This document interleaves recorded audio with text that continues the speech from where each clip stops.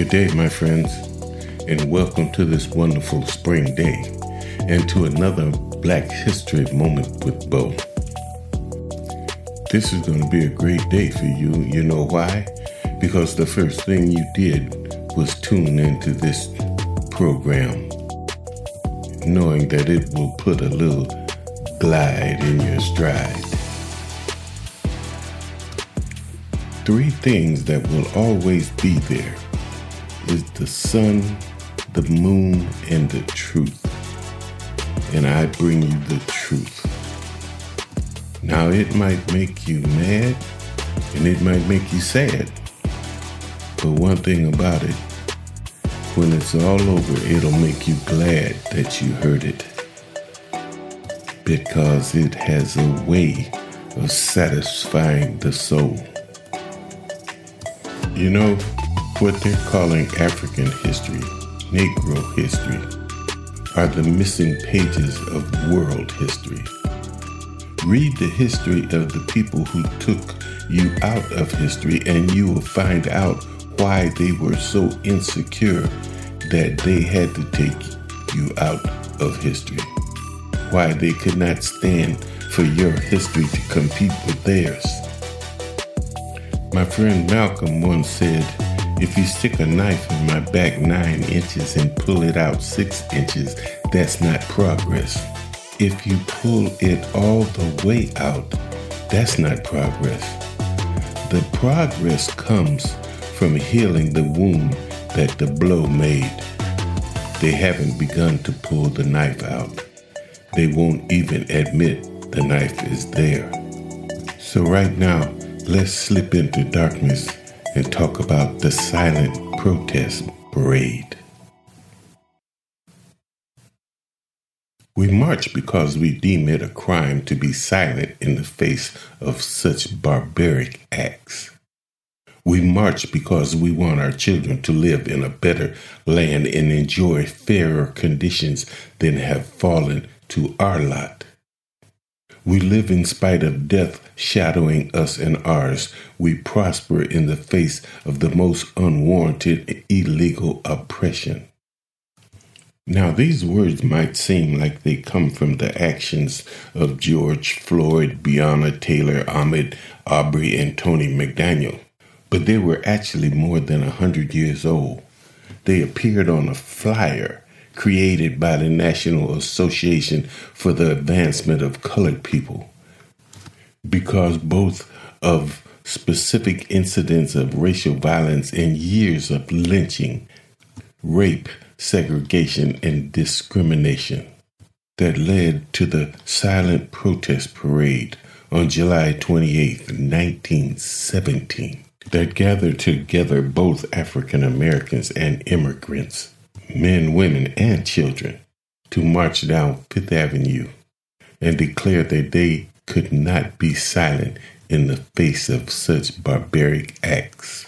Today, the United States is consumed with complex responses to the death of young black men at the hands of the police that could be widely compared to a lynching. That they happen even during a pandemic is no coincidence. COVID-19 has laid bare persistent inequalities in healthcare, housing, and employment, leading to disproportionate fatalities and economic losses among Black, Latino, and indigenous communities.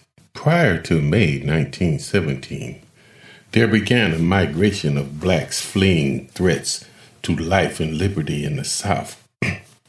Tensions in East St. Louis were brewing between blacks and white workers that were competing for jobs.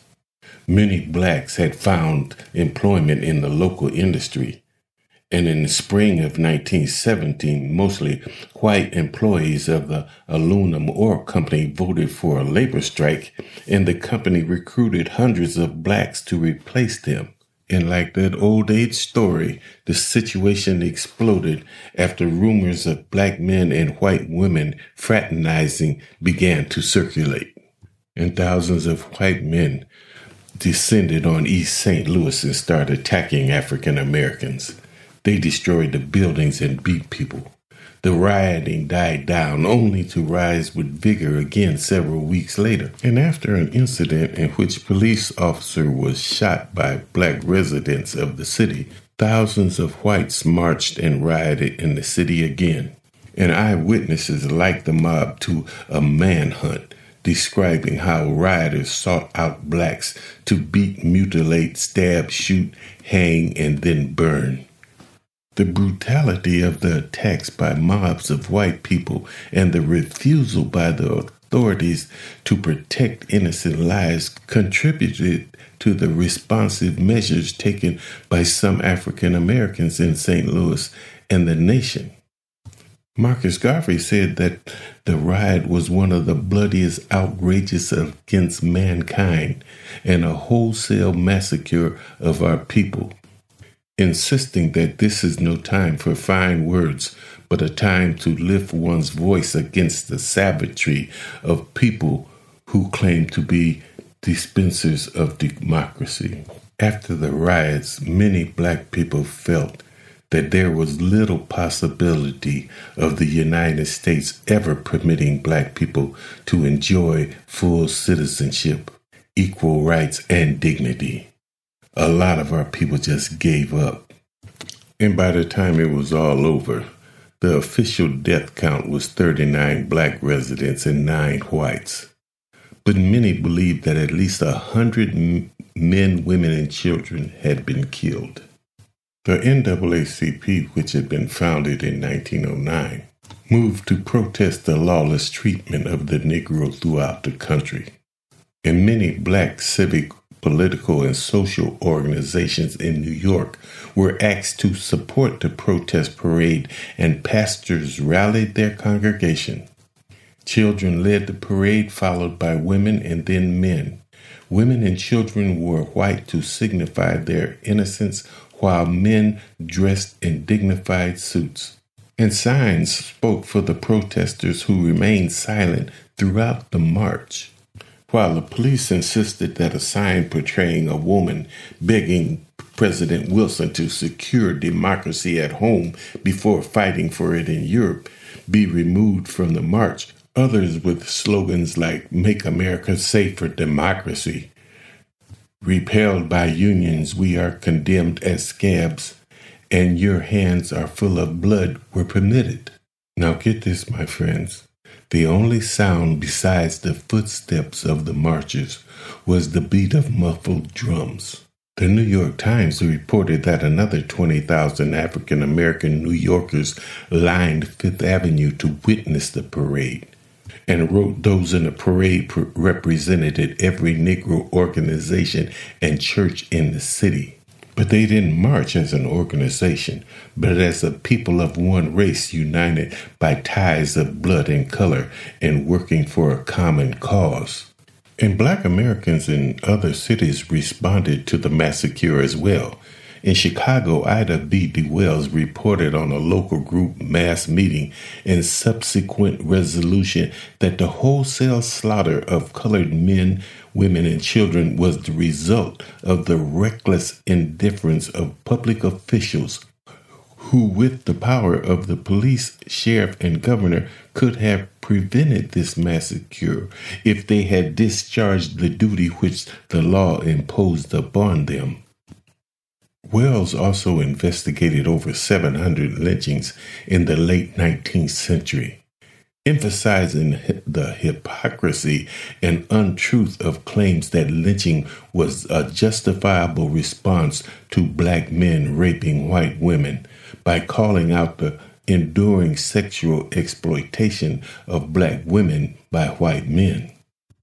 So what the NAACP did was they formed a committee on anti-lynching in 1916 and began dispatching field secretaries to investigate lynchings. But publicizing these atrocities led to an increased awareness of violence, and both black and white Americans advocated for anti-lynching legislation. And you know what, my friends? An anti-lynching bill was introduced in 1918. However, that bill and others like it never got through the Senate door because of Southern opposition. And here's the kicker. It wasn't until 2018 that the Senate passed anti-lynching legislation. And in February 2020, the House of Representatives passed the Emmett Till Anti-Lynching Act by a vote of 410-4. And the bill still hasn't become law. To the beat of muffled drums, 8,000 Negro men, women, and children marched down Fifth Avenue in a parade of silent protest against acts of discrimination and oppression inflicted upon them in this country and in other parts of the world. Without a shout or a cheer, they made their cause known, though many banners which they carried called attention to Jim Crowism, segregation, disenfranchisement, and the riots of Watts, Memphis, and East St. Louis. Damn, my friends, we learn something new every day. I never heard of the silent protest, but I have now, and it is stored in the library of Black History Moments with Bo. There once again is our Get Out of Here music, but before I go, I gotta leave you with this message. The number one reason why America never learns from its history is because America never teaches its real history. Have a good day, my friends, and until next time, it has been my honor.